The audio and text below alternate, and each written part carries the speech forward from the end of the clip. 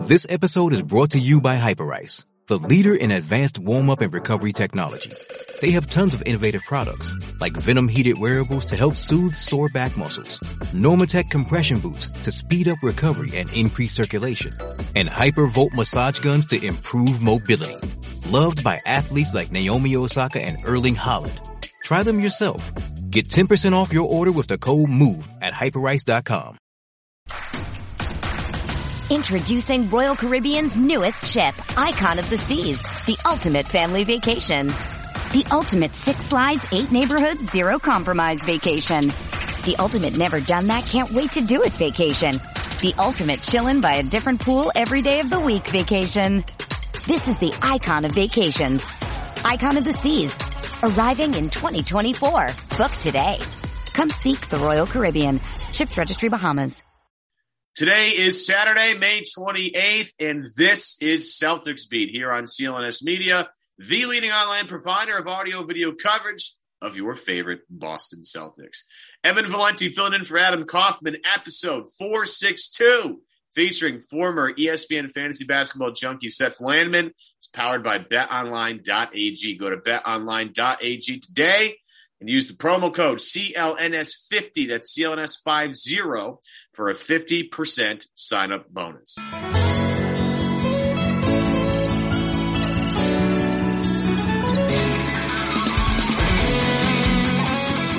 Well,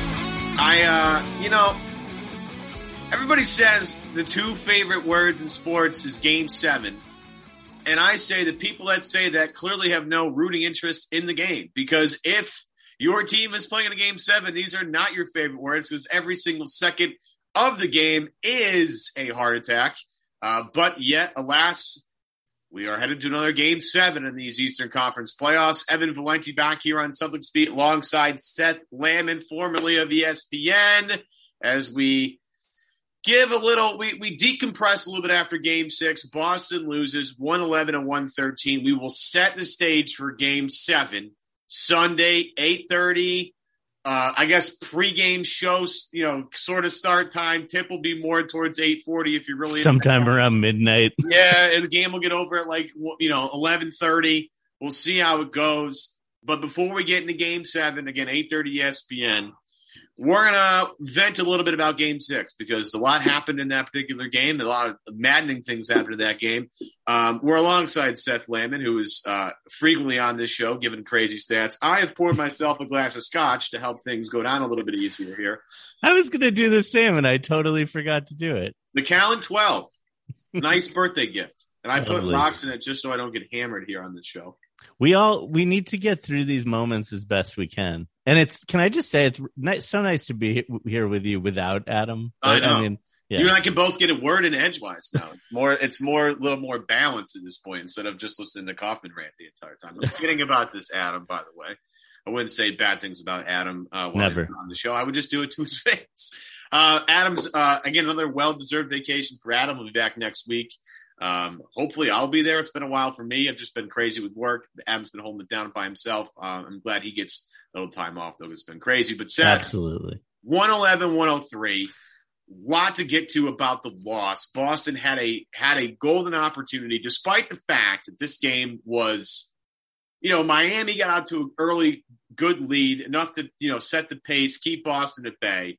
But Boston climbed all the way back. This has been something that, if you go back to the earlier part of the season and earlier iterations of Celtics teams, it wasn't something they're totally capable of. Boston climbs all the way back. And if you go to the last 3 minutes of this game, Boston just has a complete meltdown while Miami takes control here. 94-94 with 5:30 to go. Horford ties the game on a 3. Finally, Horford hits his only 3 of the basketball game. And then White hits the 3 not too long later. Boston up 97-94. This is where things are a little dicey right now. Credit to Miami, and we'll get into a couple of things, but Miami's going to hit a couple of really tough shots towards the end of this game. Lowry hits a late shot clock 3. We have some free throws to get exchanged. Jaylen Brown hit 2. I think Jimmy Butler hit a couple as well. Boston turns the ball over a few times. They miss some threes. Then it gets to the Jaylen missed the free throws, which, as we all know, took the energy out of the building. on the flip side, Butler gets an and one on Horford at the rim. A great job by Butler to get downhill, attacks Horford's body, finishes through the contact, tough shot, and one. Butler, knocks that in. Celtics turn the ball over. Tucker hits a couple of free throws, sends Miami up 5.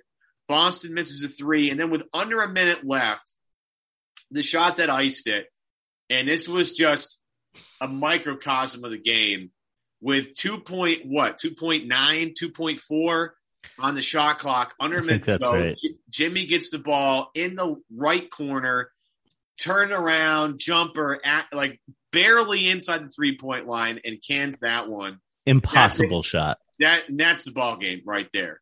And I know it's like we have a little group chat going where I say a lot of simple things. And I know the game of basketball is a little more complicated, but we, at the end of the day, it's a make or miss league. And at the end of the game, Boston flat out either didn't hit shots or turned the ball over. In Miami, as much as you want to gripe about certain things, Miami just hit a bunch of tough shots in this game, Seth. They did. And Boston on the flip side, missed shots, turned the ball over. Tatum, especially at the late in the game, and just Boston withered the game away. And it just reminds us of the earlier Celtics team that just when they were down $1 billion, had no chance to come back. It just reminds us a little bit of that earlier season Celtics team. Yeah. You know what I was thinking? There are these, I'm the kind of person when I think about sports, I try so hard to be really analytical about everything and try to question my emotions a lot as they're happening. But this was the kind of game where it felt like every time the Celtics, they would scratch and claw their way back, and then Miami would just pull something really heroic out, really making big shots in big moments, to stem these runs. And actually the one I really wanted to talk about was that when Jimmy got the and one over Horford, because that was another one of these plays where down the stretch they're they're worried about Jimmy and they're trying to keep Marcus on Jimmy, or specifically they're trying to make sure Derek White doesn't get switched on to him. And you get it because Jimmy's making 18 footers over tough defense anyway.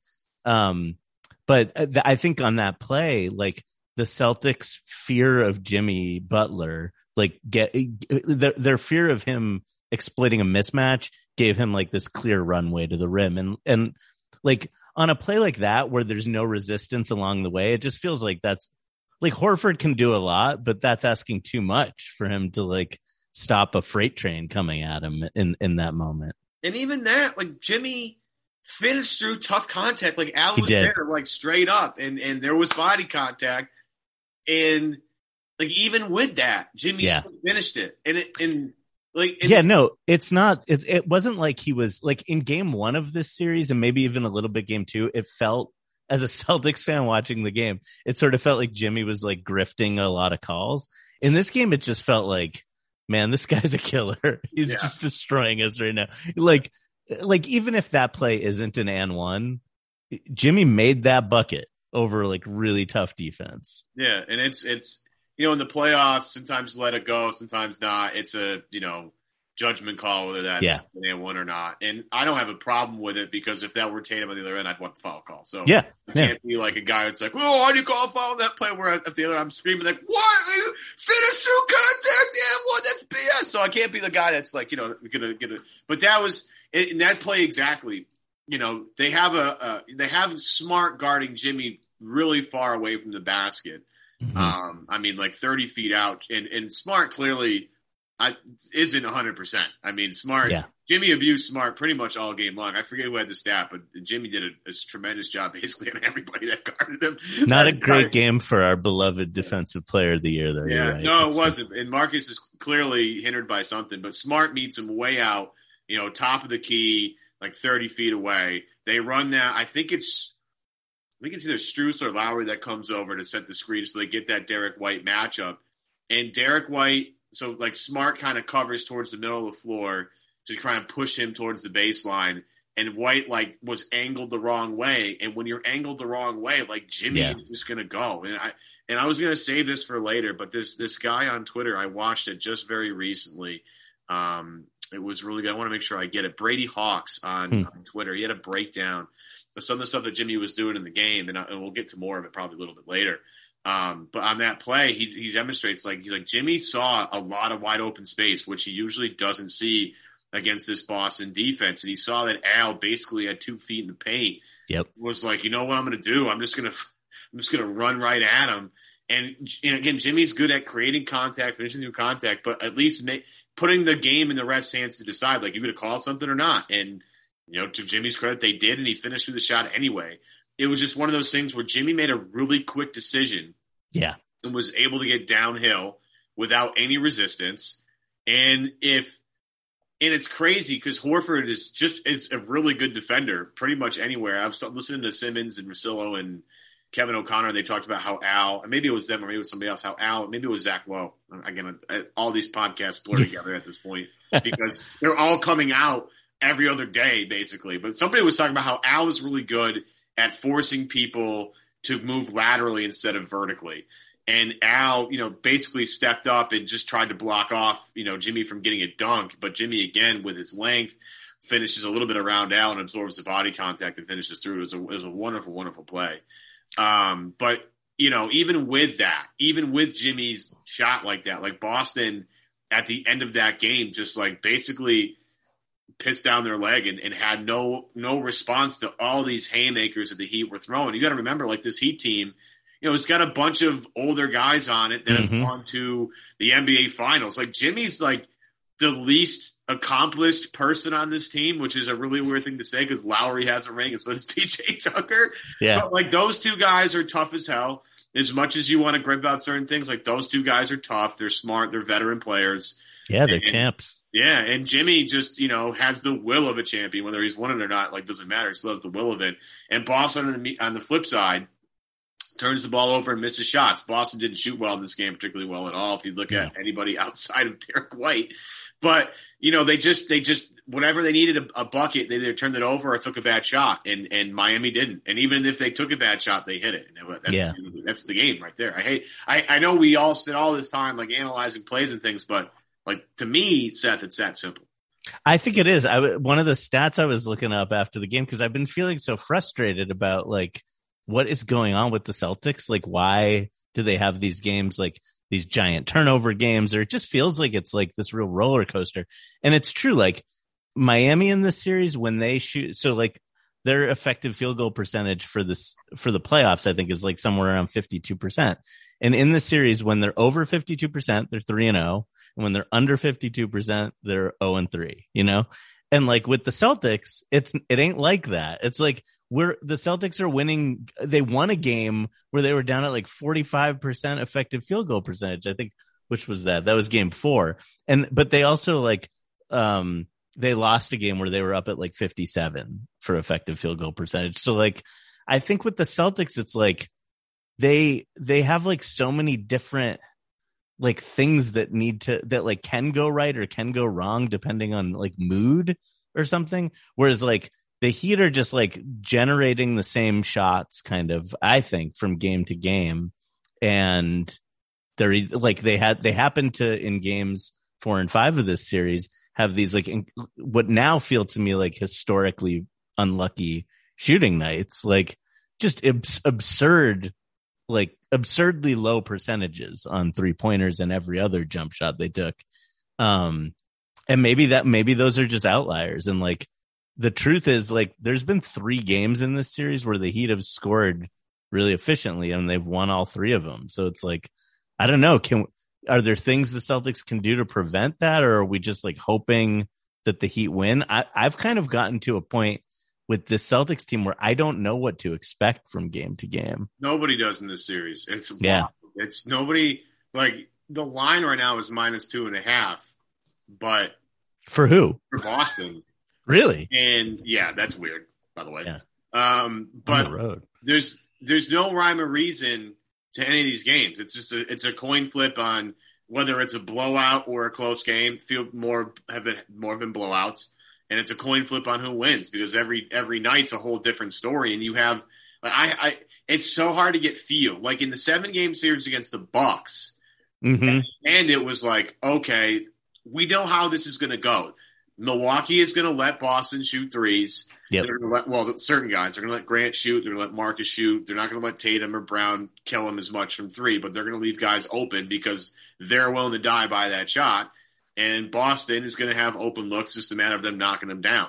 Yeah. Similarly, you go back to the Brooklyn series, it was Boston is very willing to let Bruce Brown hit threes. Like, he can shoot as much as he wants. As long as it's not Kevin Durant and Kyrie Irving, like, who cares? Yeah. In this series, it's like, other than Jimmy Butler being a huge, defensive responsibility for everybody, and Jason Tatum and PJ Tucker going at it on the other side, there really is just not a lot of – these are two head coaches that do a really good job of trying to screw up the other guy.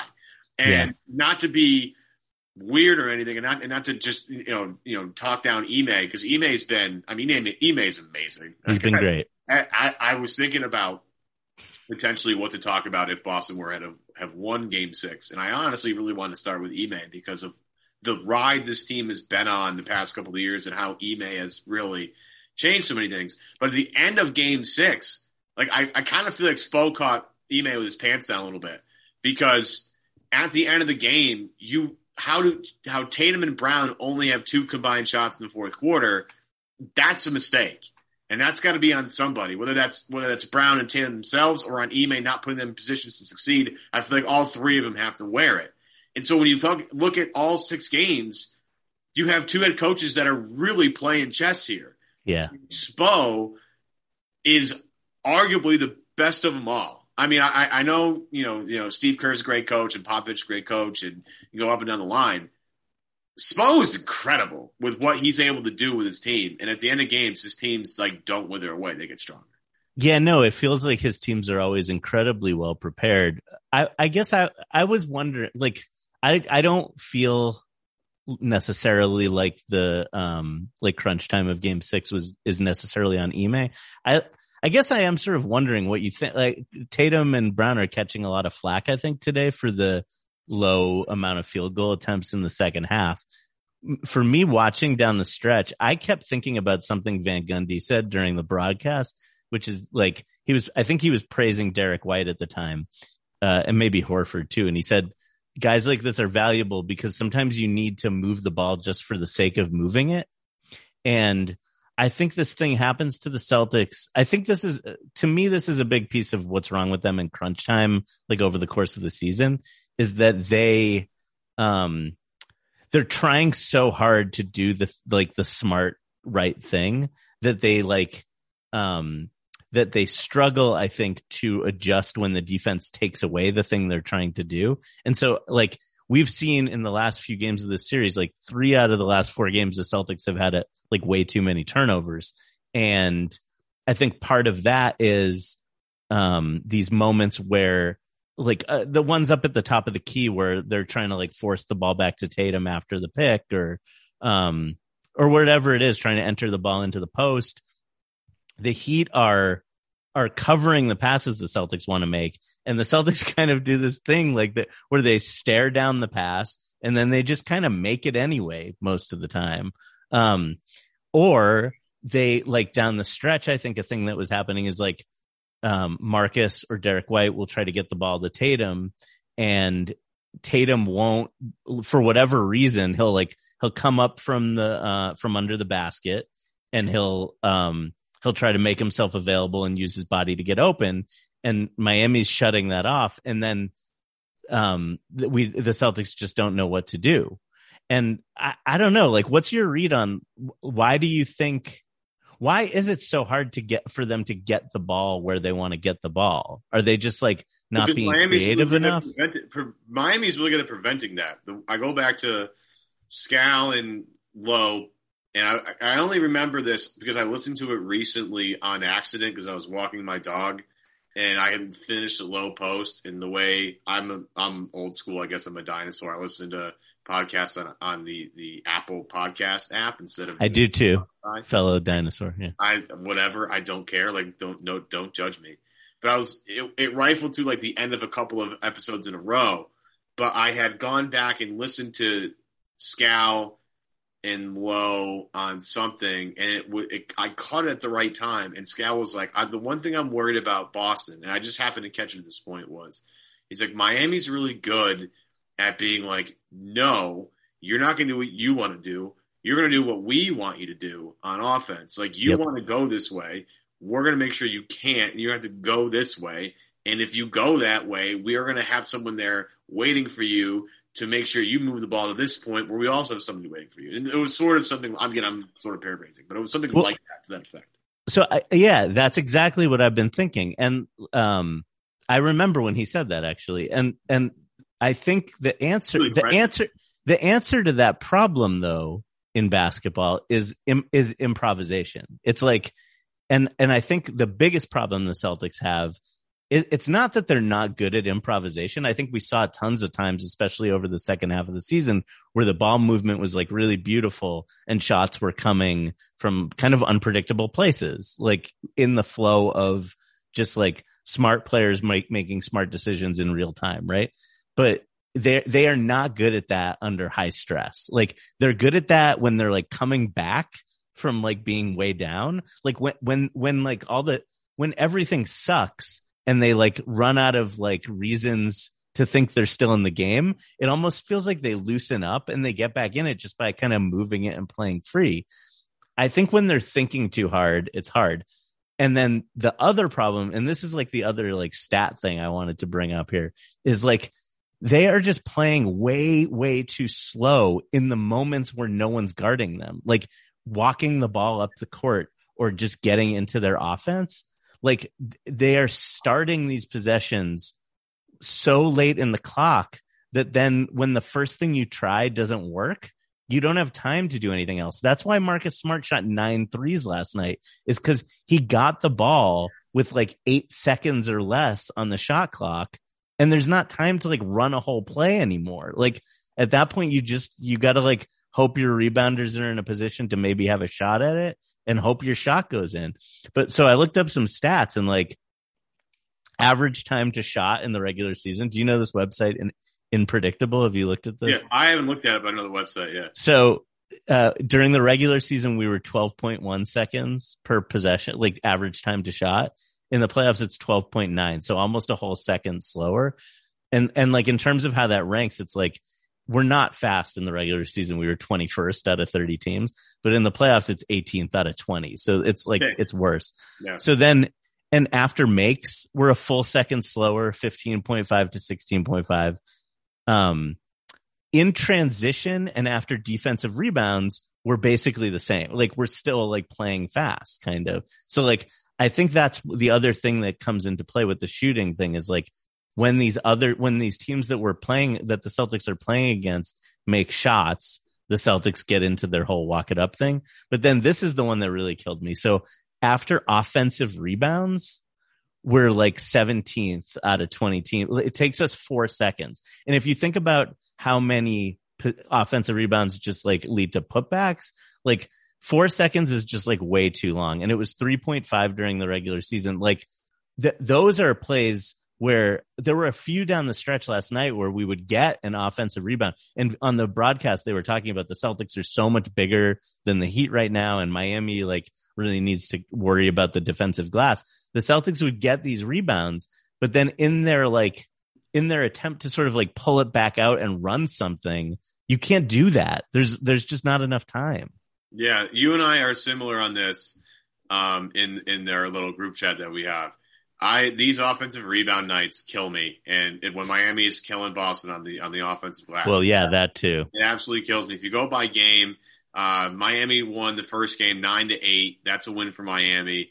They won it 12-8 in the second game. Boston somehow still wins. This shows you just this series is so out of control. No, and 3 and 4 were okay, I think, right? Yeah, so 3 and 4, Boston wins both offensive rebounding margins, but they got killed in Game 5. And yet still won that game 19-6 on the offensive glass in Game 5. And then in Game 6, Miami won last night 11-6 in that category. And it felt – see, these always feel like way more to me. They always – like I saw 11-6 and I was like, I thought it was like 20-1.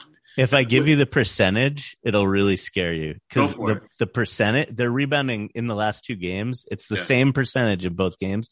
and it's exactly 1/3 of their missed shots. The Heat are rebounding 1/3 of their missed shots. Yeah, and I want to hold on to that for later.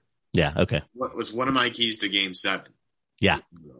But but what do you think about the speed thing? Like, I just think, like, I would love to see them. Well, they're not being pressed full court, so I would love to see the Celtics like run the ball up, get the offense started at 20 seconds. Then when the Heat gobble up the stuff you try to do first, you have 10 or 12 seconds to get into your like subsequent actions. Okay, so how much of this? I don't mean to pivot in a different direction, because I do think this is actually a very interesting conversation. How much of this is that everybody in the court is absolutely shocked right now? It's a good point. Because I mean, I've been talking about it in other people that I know. Like, the one thing that I've noticed is, like, if you watch this series specifically, and I didn't catch a ton of Golden State in Dallas because it's just too late at night. I'm already tired. Like, I can't do it. Yeah. But like, you watch this series, and like, one of the biggest things about the series is like both of these teams are just shot. Mm-hmm. I mean, in especially like Jimmy doing what he did last night on one leg is just absolutely unbelievable. Kyle Lowry is obviously hurt, and he killed him again last night. Yeah. You have PJ Tucker's playing with at least, I think, 2 injuries right now, and he's still looks fine. Yep. Jason had that stinger. He seems to be okay. I think last night he looked great for the most part. I didn't see any nagging injuries there. Smart's I would agree. hobbled, okay? Smart's clearly gutting through some stuff. Jalen's gutting through some stuff. I would assume Al at 35 has probably got something going on. What is going on with Rob is a huge question. Like, these teams are just shot. And I think sometimes, like, as much as it drives me crazy that they roll the ball up the floor and they walk it up and they take 7 of the 8 seconds and almost like 7.8 seconds of the 8-second clock to get over the timeline. Like, they take at points I'm like, they're literally doing this because they're absolutely exhausted. They're exhausted. And I think you're right. I mean, and I always think this with Tatum, because I was always on this point with Tatum with, like, he's played so much basketball over the past 2.5 years. Like, at some point, like, Jason is a machine.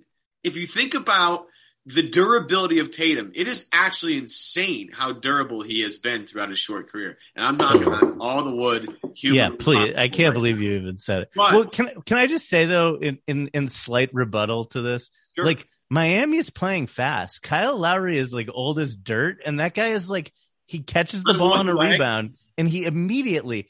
How much did that outlet pass for the layup kill you? Like, he's like, not only is he like running the ball up the court, but he's like looking up and trying. Like, is there any little thing I can do to make life easier? And I wonder if this is like this is like pure conjecture on my part here, but like, my theory is that veteran players in many cases actually start playing faster in the moments where no one's guarding them. Because, like, what happens if you slow down, if you walk the ball up the court to save energy, then the possession itself takes more energy. Like, then you give Miami a chance to set their defense. Yeah. And that's what you want to do with one of the best defensive teams in the league. You don't. Yeah. And then you're like bumping bodies, which takes more energy. And then you're like, you're up against the shot clock. How many times the only pass I can remember in this series that you're talking about, the look ahead, like, was Smart chucked it to Jalen on like a fast break. And that's the only time they've tried that. White's had a couple. I can't go back and review every single, but I don't think they've done that really at all. Yeah. It doesn't feel. No. Well, no, I don't think I don't think this is, I think the Celtics have been pretty good at running off turnovers.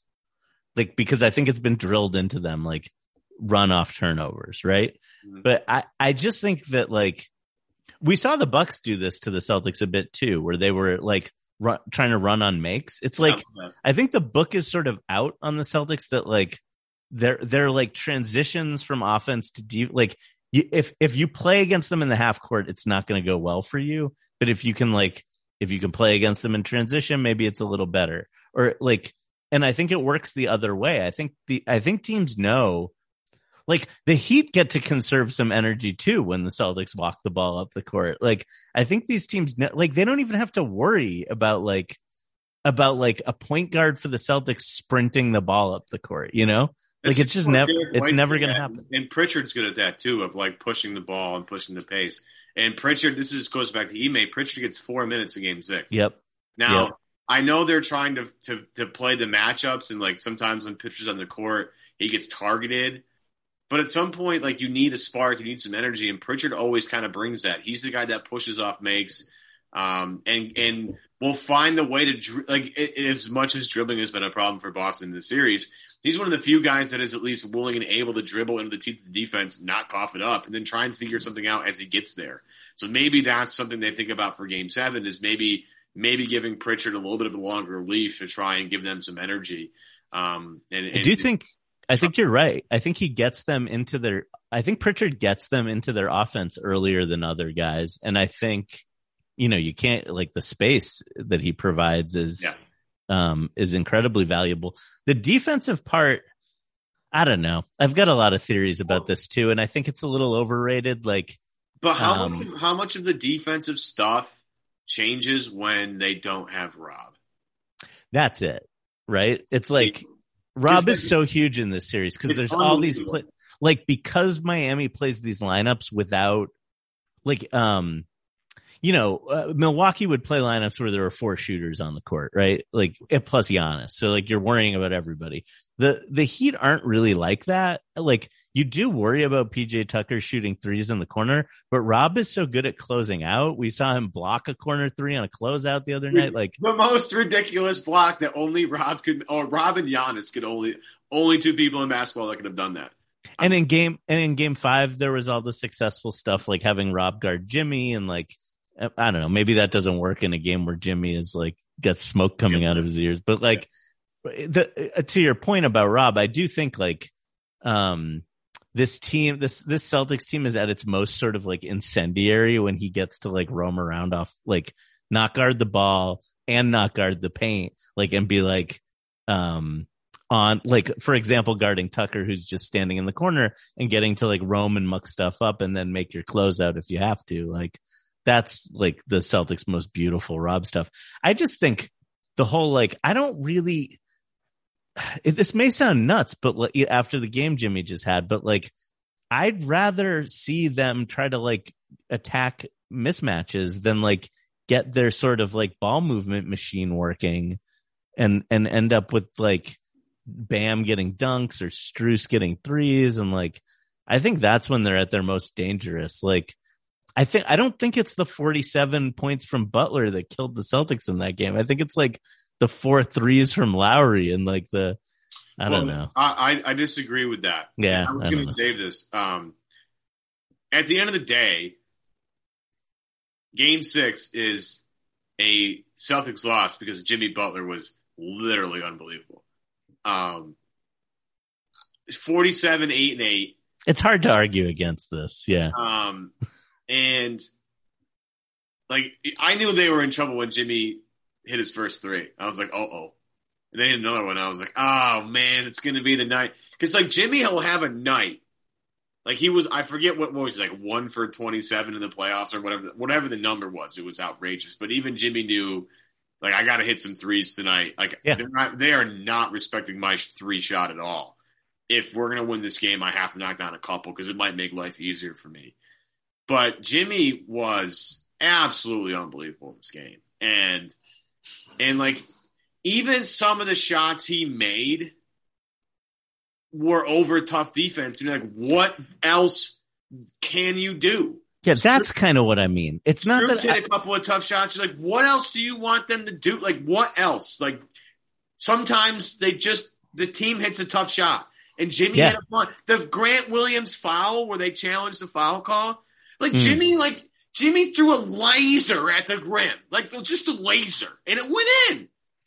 I was like, what? This is just the night. Jimmy hit so many tough shots, and as much as it's frustrating, I actually find it easier to come to grips with when it's you know what? He just hit a bunch of tough shots, and Boston didn't, and that's how it goes. Jimmy hit, I would say, at least 7 or 8 or 9. Really difficult shots. And the worst one was to turn around with 2.4 on the shot clock with under a minute to go. And it was like, yep, that's it right there. That's exactly like what else? There were two guys there. It's like whenever Boston plays, and this is why I was thrilled that Dallas is not going to the finals, because I am so sick and tired of Luka burying buzzer-beating shots with Tatum's hand in his face, fade away at the buzzer to win games. Like, I'm so sick and tired of that already. Jimmy just hit a bunch of tough shots. Lowry hit a couple of tough shots. Strus hit a couple of tough shots. Like, that's just totally just sucks, because you play really great defense, and normally you're rewarded with a rebound.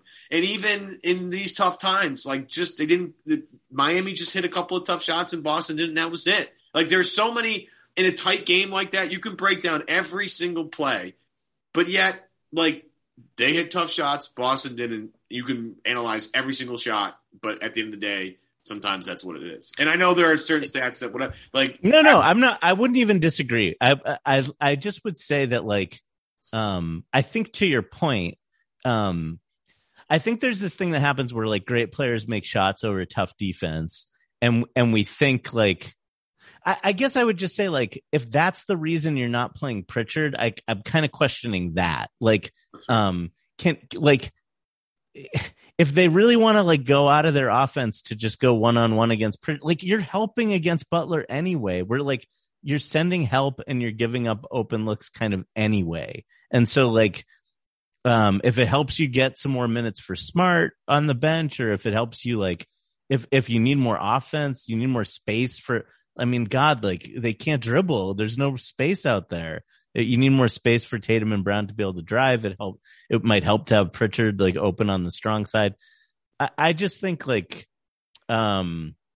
he's not such a terrible defender that I'm afraid of letting him, like, guard somebody one-on-one a little bit. He works hard. No doubt about that. Speaking of working hard, nobody works harder than our sponsor, BetOnline.ag. BetOnline is your number one source for all of your betting needs and sports info and odds. Find all the latest sports developments, including the week's odds for Major League Baseball season. If you quit on the Red Sox already, you clearly have never watched enough baseball before. Baseball doesn't matter in April. Just trust me on that. Once you get to about mid-May, early June, that's when you can start paying attention.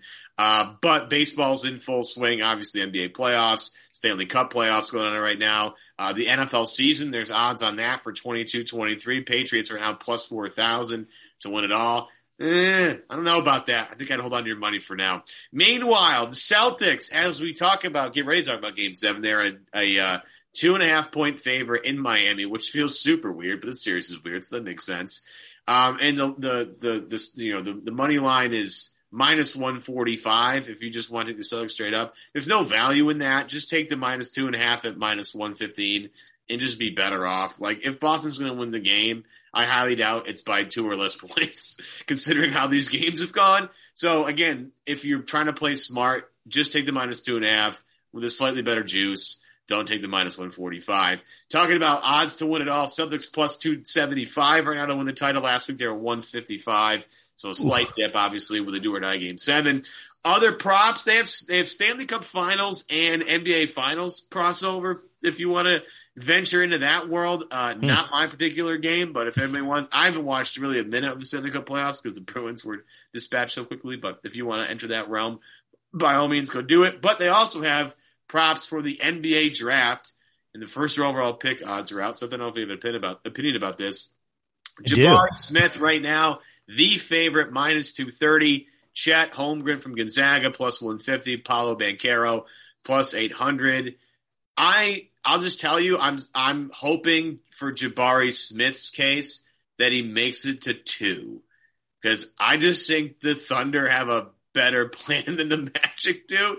And Shea, I trust more to give Jabari the ball than anybody in Orlando. So I hope for Jabari Smith's career that he ends up in Oklahoma City and not Orlando. You have any thoughts on that? I know that line has moved a lot. He was not that heavy of a favorite to be the number 1 pick before the lottery happened. Would you take Chet 1? I got to be honest. I would take Banchero 1. And I would take Chet 2. I'm not high on Jabari. I would be really worried about using the number 1 or 2 overall pick on a guy that I'm not really sure will be like a primary option on offense. Like, I love the shooting. I don't know about the dribbling. Well, I would just prefer for him to have a real point guard. And I just don't know who's really playing point guard in Orlando. Amen. I just don't know. I don't know. And Chet makes total sense to that team. They got a bunch of long guys anyway. Let's throw another one in there. No, Chet would be cool there for sure. Yeah, you're going to have him, Mo Bamba. You have Jonathan Isaac. You have Wendell Carter Jr. I mean, all right, let's just add another one in there. Who cares? Still wild. There's no plan. I'm just hopeful for Jabari's career. He ends up in Oklahoma City with a real point guard. That'd be really nice. Because the one thing that drove me crazy and everybody else crazy, if you watched any Auburn, the point guard situation, the guard situation at Auburn was a disaster. It was bleak. I felt bad for Jabari a lot. He's a good player. I would take him. Probably. I'd probably take him one. Only because I just worry about Chet's frame, but that's a whole discussion for a whole other podcast. BetOnline is your continued source for all your sporting wagering needs, including live betting and your favorite Vegas casino and poker games. Super easy to get started too. So join today. Learn why everyone is saying BetOnline is the fastest and easiest way to wager on all the popular sports and games. BetOnline, where the game starts. Remember that promo code is CLNS50 for a welcome bonus of 50% in your deposit. Like whatever you sign up, you deposit it, they match you 50%. So that's pretty cool. CLNS50. Evan Valenti, Seth Landman wrapping things up.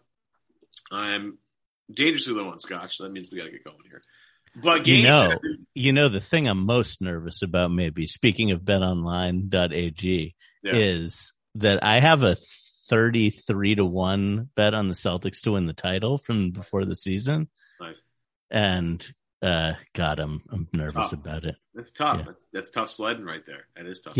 You make these bets with no hope in your mind, and then they become real to you. The fact that you got 33-1 is, and the fact that you're still hanging around is pretty phenomenal at this point. It's amazing. It is amazing. Still probably won't come to anything. But Game 7, Sunday night, 8:30. Gonna be a stressful 24 hours because it's almost 8 o'clock Eastern time right now. So it's about 24 hours out. Sometimes these games feel so stressful that it's hard to even decide if it's fun. It's like, am I even having fun right now watching this game? Like, I'm just terrified. None of these games are fun unless you're winning by 20. Then they're fun because we need to have like a therapist on to figure out why we do this to ourselves. Like, because it's out of our control. That's fun. But Game 7, 8:30, ESPN. Again, if you're like me and hate the fact that it takes till 8:45 to tip the ball off, you can watch it 8:45 or 8:40, and then you get a couple minutes of BS, but whatever. One of the things we talked about extensively in this podcast, the offensive rebounding numbers. Yes. One of the things that I would like Boston to do in Game 7 is, first off, cut down on the offensive rebounding numbers for Miami. Okay, secure the defensive rebound. Yes. But in conjunction with that, I want them to push on that because it's clear that Miami is sending everybody to the glass. Very clear, very evident that everybody has been told to follow your shot on Miami because how many guys have shot the ball?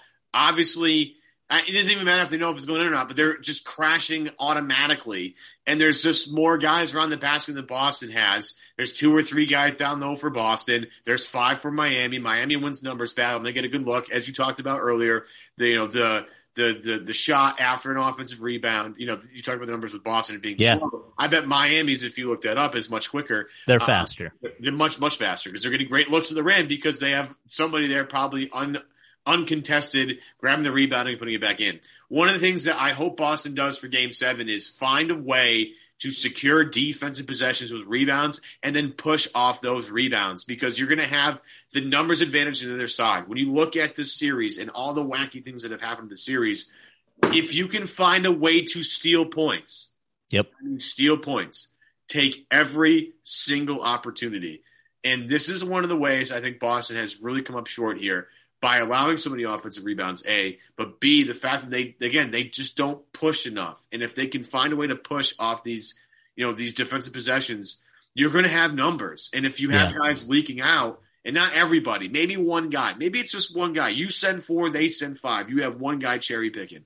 With the Vivek offense, this is exactly what Vivek pictured when he bought the Sacramento Kings years ago. I forgot about that.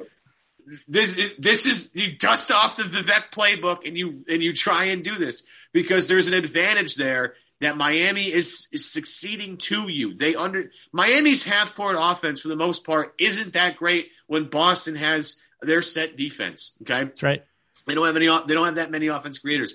So if you have everybody crashing the glass, you have a numbers advantage. Take advantage of that number. Seth, am I crazy? No, you're making total sense. And I think, not for nothing, the fact that the last two games of the series have been the ones where Miami has been pounding the offensive glass like the hardest, like that 33 and that 33% number we were talking about before.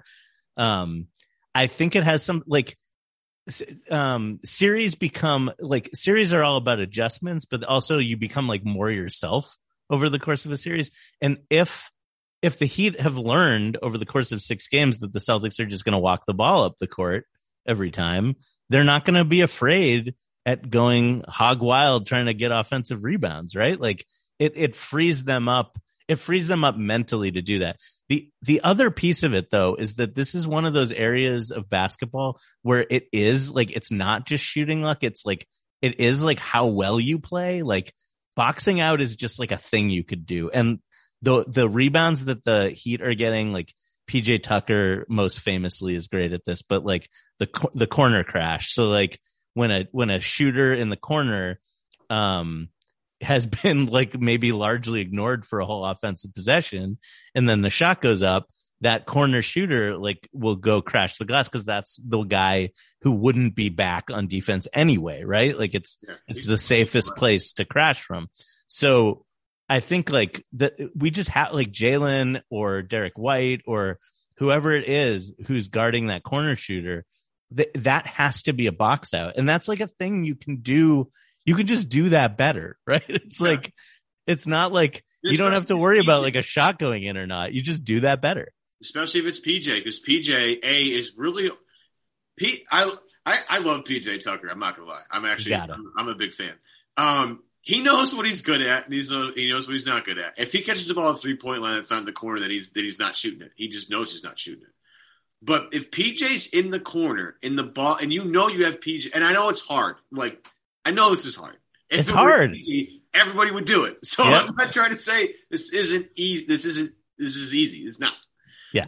But you have to find a way. It's like in baseball. In baseball, you're always thinking about a million things at the same time, but you have dead time to think about them. In basketball, you just don't because the ball's always moving around. But if you can find a way to think, hey, if you have PJ corner in the corner, if PJ's in the corner, if the shot goes up, put a body on him because you know he's going to crash. And because PJ is big and physical, it has no problem throwing people around because he's strong. The earlier you get a body on him and put him off course, and I don't care if it's a bump into the baseline or if it's like literally just putting him up and walling him off, that's going to mean a whole lot. Like if Strus is crashing or if it's Martin crashing or if it's Lowry, like whatever. But PJ and Bam can give them so much better chance. And in the way, because they're so big and physical, they can go up strong and either get to the line or finish through the contact. Like Bam, because he's athletic, grabs a rebound and can shoot over the top of guys. PJ's more of a guy that just barrels through, finds a way to grab it, and then like creates contact going up or maybe finds an open shooter somewhere because PJ's, again, a smart guy. Well, and it's also the price you pay. Like you try to, when you're on defense in the NBA, every team does this, but they try to have certain things they don't have to think about. Like you want to have there be like a couple shooters you don't have to pay as much attention to because then you get to like worry about the guys who are more worth worrying about, like Jimmy Butler or whatever. But part of the price you pay for ignoring PJ Tucker in the corner is that PJ Tucker comes and kills you on the offensive glass. Like, I mean, I'm thinking back to like last year's playoffs when he was with Milwaukee, but when Atlanta would try to like hide Trae Young on PJ Tucker, and it sounds great, like while you're playing defense, right? It's like, oh, they're not going to bring PJ Tucker up in a screen. We can keep Trae Young out of the play. But then all of a sudden a shot goes up and Trae Young is trying to box out PJ Tucker, and that's not good. And so like, at least that's a situation where he could try and still fail. Probably if the Celtics box him out, it'll work. Like it's not like he won't be able to overpower these guys. Like if they actually put a body on him. Yeah. And with Boston, you talk about the turnovers. That's to me the biggest thing. I mean, if they box out and limit Miami on the offensive glass, get out and run, don't turn the ball over, I don't think it's really that complicated. I think they win. Do we sound like we're dreaming here? Is this this is just us fantasizing at this point? Yeah, because it's probably not going to – I mean, this is a credit to Miami too, though. I do want to take some time just for a second. Miami defensively is really in the dribbling. Like when Jalen or Tatum or Smart or anybody puts the ball on the floor, they get into guys. I am very impressed about everything they've done to try and disrupt the dribble penetration of Boston, more so on just the first dribble or two. And everybody's doing it. It's Gabe Vincent. It's a lot of Victor Oladipo's done a great job with it. PJ Tucker's done a good job with it. Jimmy's done a good job. I mean, they have guys that have done an amazing job at just getting in the airspace of guys. And especially when that first dribble goes on the floor, they just attack. And it's just really impressive. But if Boston can avoid those turnovers, and it's been hard for them to do, credit to the one thing that people just stop turning the ball over. Well, the reason why they turn the ball over is because Miami's good at this. Okay, Miami is really good at this. They've obviously scouted Boston really well and decided, you know what, this is something we can exploit right here. They're lazy with their first couple of dribbles, that must be the scouting report. I mean, I don't know what Spoelstra's cooking up, but that must be what they've been thinking about.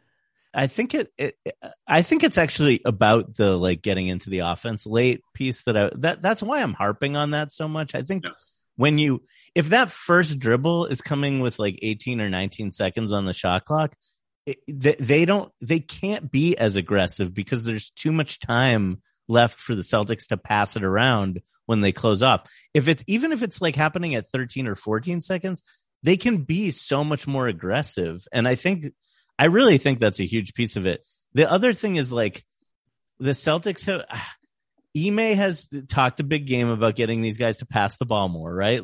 The ball movement thing has been a thing he's harped on all year. And to Tatum's credit, he's I think he's become a beautiful passer over the course of this season. Yeah. But there is this thing where it's a little bit like what Luka does, where it's he's trying to control everything and that his pass will be the pass that leads to the shot. But I think you have to just make life easier. Instead of throwing one great pass for a shot, just throw 4 or 5, get it going back and forth, left to right. And I think that's one of the things that Al, I love when Al catches the ball at the top of the key because he just immediately looks the other way and moves it to the other side. And there's no reason. It doesn't that's not the moment where the good stuff happens. But you stretch, the defense is stretched. They can't be as aggressive on the next dribble that happens. It changes everything. And I think that's what I'm looking for in Game 7. If I see early on that the Celtics are getting the ball moving side to side, even if they're having not great shooting luck, I feel good that they will get shots instead of turnovers. And if they get shots instead of turnovers, the math will work in their favor eventually. Right. And sometimes it's more, and Tatum has gotten good at this, and Van Gundy's pointed this out about Tatum just making decisions quicker, getting off it quicker. Get off it quicker. And you see double come and move it. And what Tatum has done a really nice job of lately is relocating after he gets off it. Yeah. Moving around and then finding a way to come this. That's what makes Steph so amazing. Yep. Steph never stops moving. That's right. Always perpetual. He's always in motion, no matter where he is. So if you can find again, Tatum's been good at this, get off it quick, relocate. And I think you're right on that. I think Tatum is trying to make the pass instead of just passing to move. Yeah. I think there's a good distinction with that. Whether they and I don't even blame him. It's there's so much of the offense is his responsibility. And I'm sure he feels if he doesn't get guys shots, they won't get good shots. But I think that's what Miami's taking away, right? Is you can't just drive into 2 or 3 of those guys and hope that you're going to be able to kick it out. They're just too good. Lowry and Oladipo and Butler, these aren't guys you can just dribble into a crowd against. So I think it just has to be more easy passes. And I'll just say this because I had it marked down here as the thing. Because you look at the 3-point shooting, by game for Miami, the games they shoot relatively well above 30%. In game 1, they're 10 of 30. That's a win. They're 11 of 33 in game 3. That's a win. They're 15 of 35 from 3. That's a win. And again, some of them is, Jimmy hitting threes for the first time in the series. And Kyle Lowry, instead of going 0 of 6, is hitting threes this series. And instead of the backcourt going, what was it, 1 for 28 or whatever the number was in games 4 and 5, that a hilarious number. Those shooting numbers from those 2 games for Miami are absolutely wild. It's hilarious. 7 of 45 from 3 in game 5, which is comical. But if you can find a way to shut them off from 3, that's going to be, a big thing. I think so. My question is, even with Jimmy heating up, you still just sag off him from 3 to say, hey, Jimmy, if you're going to beat us 2 games in a row hitting 3-pointers, get out. I hate to agree with to keep bringing up the TV announcers, but I kind of agree with the point Mark Jackson was making that they can't just be practice shots. That's fair. It can't be Jimmy walking into a 3-pointer with nobody even remotely close to him. He used to be a good I feel like there's something fishy with Jimmy Butler's 3-point shooting. I feel like he does it. He's it's like a playoff trick or something. He doesn't do it in the regular season. Unless he really needs it. He's playing possum or something. I don't know what's going on with the Jimmy Butler 3-pointers, but yeah. I know that he's not as bad as he's seemed in the regular season. He just doesn't take them. Yeah. Because he doesn't take them, you just assume he's bad at it. Well, the percentages are terrible too. But no, I mean, I do think when that guy rises up and fires in the playoffs, I'm terrified. Oh my God. Again, I'll have nightmares of game 6. Yeah. He hit a bunch of tough ones too. It's not like he hit easy ones. Jimmy was unbelievable. Well, I don't know if the threes were tough, but no, the other stuff was. No, those long 2s, man. And that's the thing. I was watching the game and I'm like, you kind of want Jimmy to shoot long 2s, but he's also good at it. So I don't know. I think they played great defense on Jimmy. I think he had a great night. And I think if you duplicate it again and he beats you again, man, you just tip your cap because he's just an excellent player. But this is tough. This is tough. It's really tough. These 2 teams are both very good defensively, 2 really good coaches. They're both, and the thing is, this health thing is killing me. Because here's my big question: will Ime let Rob play more than 20 minutes? Yeah, because they've been we've talked about this in the group chat, and I've talked about it with other people. I do think Rob is in this very weird break in case of emergency place. Yeah. Because I do think they're trying to manage Rob's long-term health here. But at a certain point, I do think you're just going to have to go all out. And credit to both teams. And this is so, this is such a fair, I don't care. Both of these teams are playing through an insane amount of injuries that you would not play through in the regular season. That's right. Insane. This is unbelievable. I do think, the question for me is, will Ime play Rob more than he wants to? Because it'll be interesting to see. Rob is Rob is what breaks everything. No, how poor Bam has played in this series. It is not a coincidence.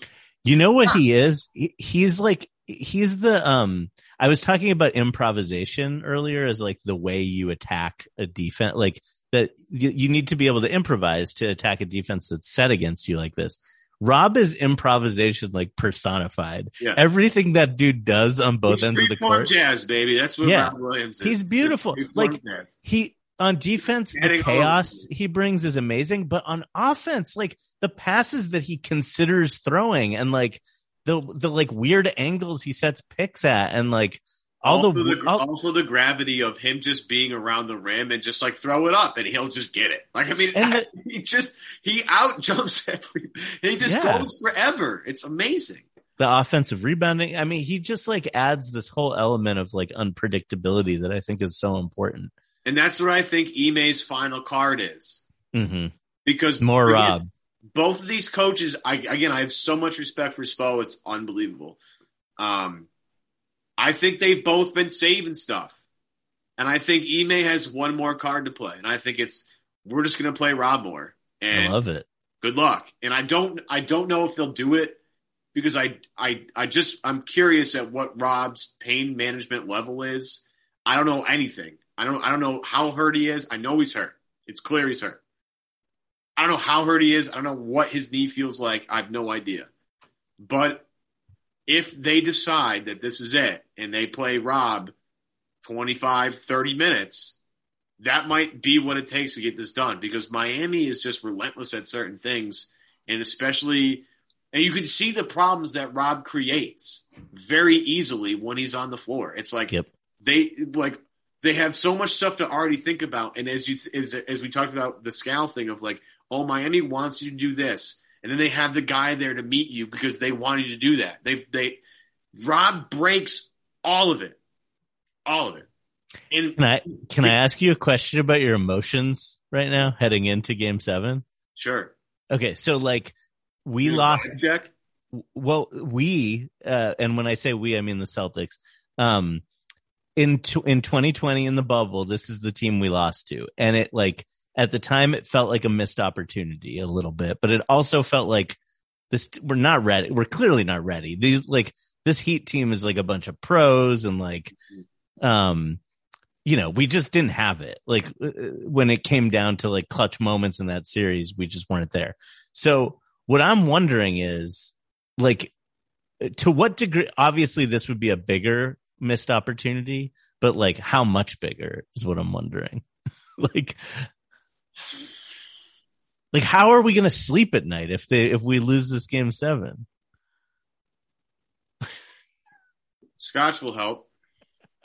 Did I break you? I'm sorry. No, because this health thing is killing me. I know.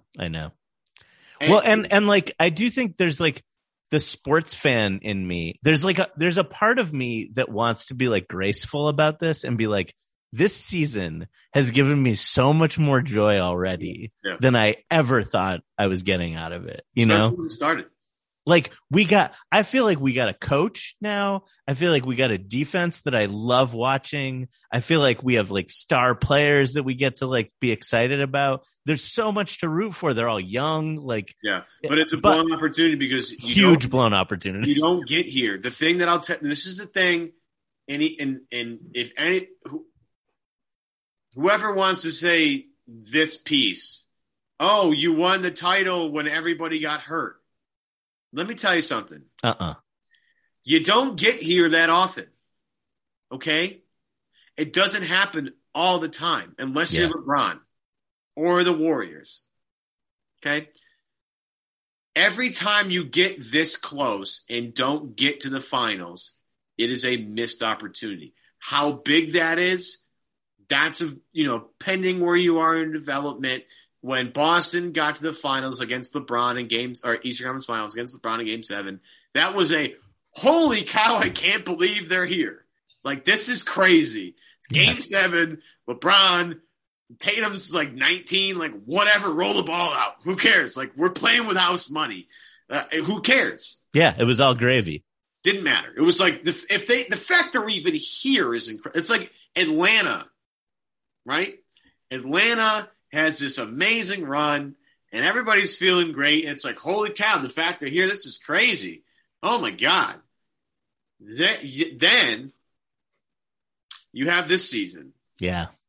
And Atlanta has a lot more problems and questions to ask themselves at the end of the season than they did the year prior. It was like, oh, Atlanta's great. Cam Reddish, John Collins, Trae Young. They have to see with it. Guess what? Didn't go as well, right?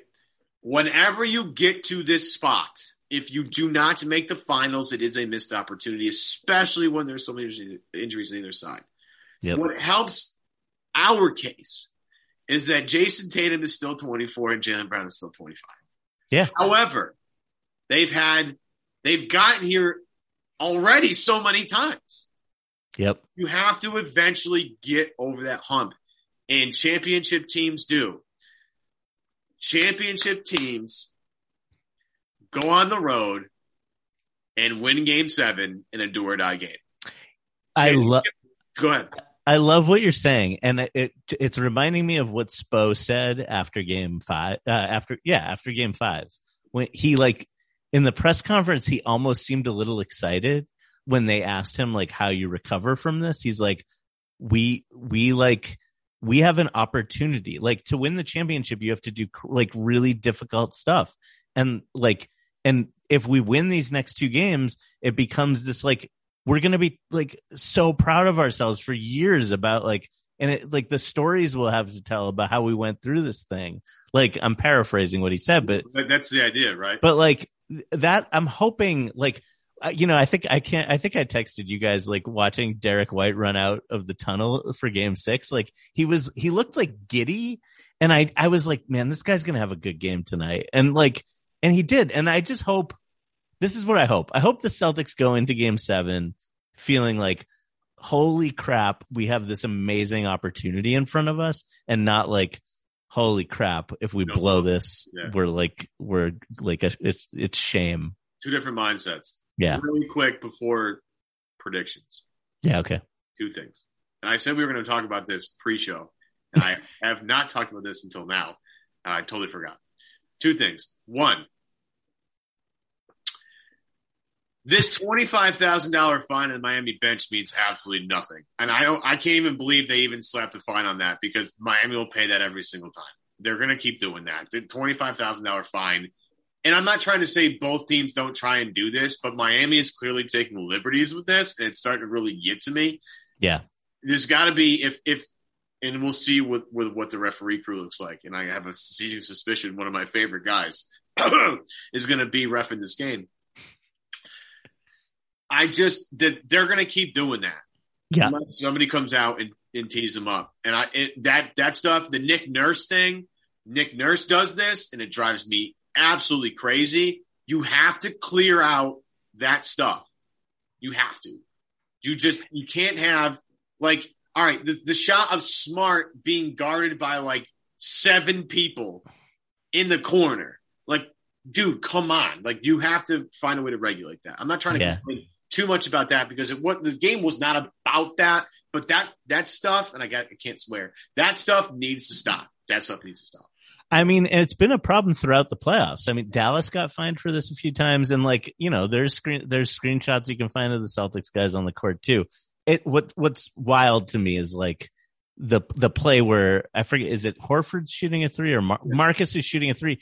Markieff Morris has both his feet in bounds, on the court. It's this is just, and he's right next to him. It's they do have to figure something out, and I'm sure we're not breaking news here. The NBA is paying attention to this, but I wonder when they're going to do something about it, because it is becoming a big deal. The unfortunate part is Zach Zarba is not there to make a big spectacle out of all of it, because he would do so.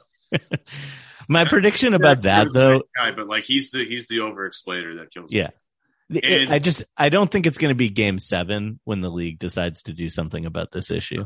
No, absolutely not. No way. And if you have any sanity, do not read the last 2-minute report of the game. Just don't do that. I do suspect that everybody's favorite referee, Kane Fitzgerald, will be doing this game. Yeah. I just have, and I'm just, and I don't mean to be this guy, but he just makes every call about Kane Fitzgerald. It is unbelievable. And the problem is, it will disrupt the rhythm of this game. Yep. The one prediction I have that I know will be right, this game will have no flow. This game will have 0 flow. It just won't. And that's what's going to stink about tomorrow, is this game, or today, depending on listen to this podcast. This game will have absolutely 0 flow to it. And I'm I would, if there's a way to bet that, I would put my house on it. There's 0 flow. It's the classic Game 7 way. And it's, and these Game 6s are usually better, because Game 7 is usually just a disaster. Also, these two teams are begging for weird refereeing nights, with the way they play. So it's I mean, listen, Game 6, I felt like it was a travesty too, but, Game 7 is going to be a wild ride. It's going to probably be a rock fight. That's right. Yep. So, Seth, as we do on game days, we'll do a little early here. How's the vibes check? How we doing? How we feeling? You know, I was arguing with your co-host, Adam Kaufman, about this, like, after game 6, because, like, he's so optimistic, and, like, he was sort of, like, still freaking out, I think, after game 6. By the time the second half of game 6 was in progress, I was already getting, like, excited about game 7. Like, I'm in the SPO mode of, like, I'm excited about this opportunity. Like, this is our chance to, like, yet again, like after games 5 and 6 and 7 against the Bucks, this is like the Celtics' chance to, like, have a really prideful moment leading into the finals where they do what is expected of them. I'm a little nervous of the fact that they're considered favorites in this game. Like, that doesn't quite seem right to me, but I'm psyched. Let's see what happens. Somebody do me a favor. Don't talk to Draymond Green, please, for this game. Didn't do, and that's so great. That's so funny that people make a big deal out of that. It's like, if that's what it took to get this Miami Heat team fired up, then I question the Miami Heat culture in general. Also, it's like Udonis Haslam's fired up. Do we know if anyone else was fired up about this? Yeah, I guess Dwayne Dedman might have had something to do with it. I don't know. Yeah. But I will say this. This will not be harder than walking into game 6 in Milwaukee and try and take Giannis out in a do-or-die game. No. That is the hardest thing they've had to accomplish. Now, this is a whole different circumstance. I just don't love it because we have so much prior history of not great things happening. But that building is a house of horrors. It's true. Yeah. But it's the poetic, like, justice of this setup is interesting. And to be able to extinguish different flames along the way here, Brooklyn, Milwaukee, and then Miami finally, feels a little weird. But I think you're right with there is a different attitude when it's win or go home. And I think we saw that last series with, like, hey, it's do or die against Giannis here. Like, everybody's got to step up. Yep. The problem with this, again, is health. Yep. But this team has not lost 2 games in a row this entire playoffs. So with that in mind, I will finish my scotch and I will roll with the C's. Yeah, I'm taking them too. I can't believe I'm saying it out loud, but I'm taking them too. I feel terrible about this. This is why I'm drinking scotch. But I like this is Celtics beat, so I like their odds. I like their shot. This is a big moment, though. This is a gigantic, especially it's really big for Tatum, obviously, Brown, obviously, but it's really big for Smart because this is the last of the OGs here of the the aftertime of the KG, Paul Pierce, Ray Allen stuff. He was the Jordan Crawford years. Do it for Jordan Mickey, guys. Do it for Jordan Mickey. Do it for Phil Pressey. Yeah, flip. Do it for Shane Larkin and Kelly Olynyk and Evan Turner and Amir Johnson. Yeah, all the guys that led to this point. Like, that's powerful stuff. And maybe that only rings with Marcus because Marcus is the only guy that's been around. Maybe that's what you got to do to Mark. Be like, hey, Marcus, we're going to do this tonight. We're doing this for Jordan Mickey, James Young. We're doing this for Phil Pressey, Shane Larkin, RJ Hunter. We're doing it for all. That's right. And I don't know. There's some beautiful poetic justice in that, but at the same time, Miami will rip the heart out of you. So I feel great about it. one more piece of poetry. The guy I'm thinking about going into Game 7 is actually Horford, who has played. They pointed this out in the broadcast. He's played more playoff games than anyone ever without playing in the finals. Like, that dude has been in the playoffs like almost every year of his career. Right. And I just would love to see him get a chance. Like, I would love one of the best things if the Celtics can, like, by some miracle win the title this year is that, like, I really think I would love to see Horford get his number retired someday. Like I love the guy. I think he's had an incredible career. He's been underrated all along the way, and I hope they make it to the finals for him. And obviously there was a death in the Horford family. I think you read about it, and obviously best of the Horford family going through some stuff. Yeah. But yeah, it's just been kind of a do it for Al sort of run, Yeah. And that's a crazy stat that Al Horford has played more games than anybody in the history of the league without getting the NBA finals, the playoff games, yeah, without getting the NBA finals. Yeah, that's big time too. There's a lot at stake here, and it should be a fun night. Try to enjoy yourselves, pace yourselves if you're indulging in anything. Water's a good way to help with that. Space it out. Learn this together. But I think I've turned it around to the point like this is going to be fun because like this is why you watch.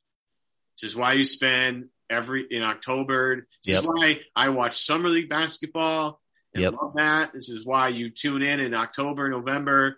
You watch it for this. And there's something beautiful about that as we talk about, like why do we do this to ourselves? Like, I don't know, there's something beautiful about watching and getting invested in something that's out of your control and like develop in relationships with people you don't know over time.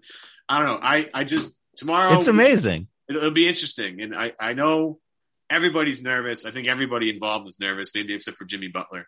But it'll be fun. It'll be enjoyable and we'll see. Hopefully we have a NBA Finals preview coming at you next time. We'll see. And Kaufman will be back. Seth Landman, absolutely wonderful stuff. We went an hour and a half. I did not expect this. I was just trying to get this to like 45 minutes. Oh my God.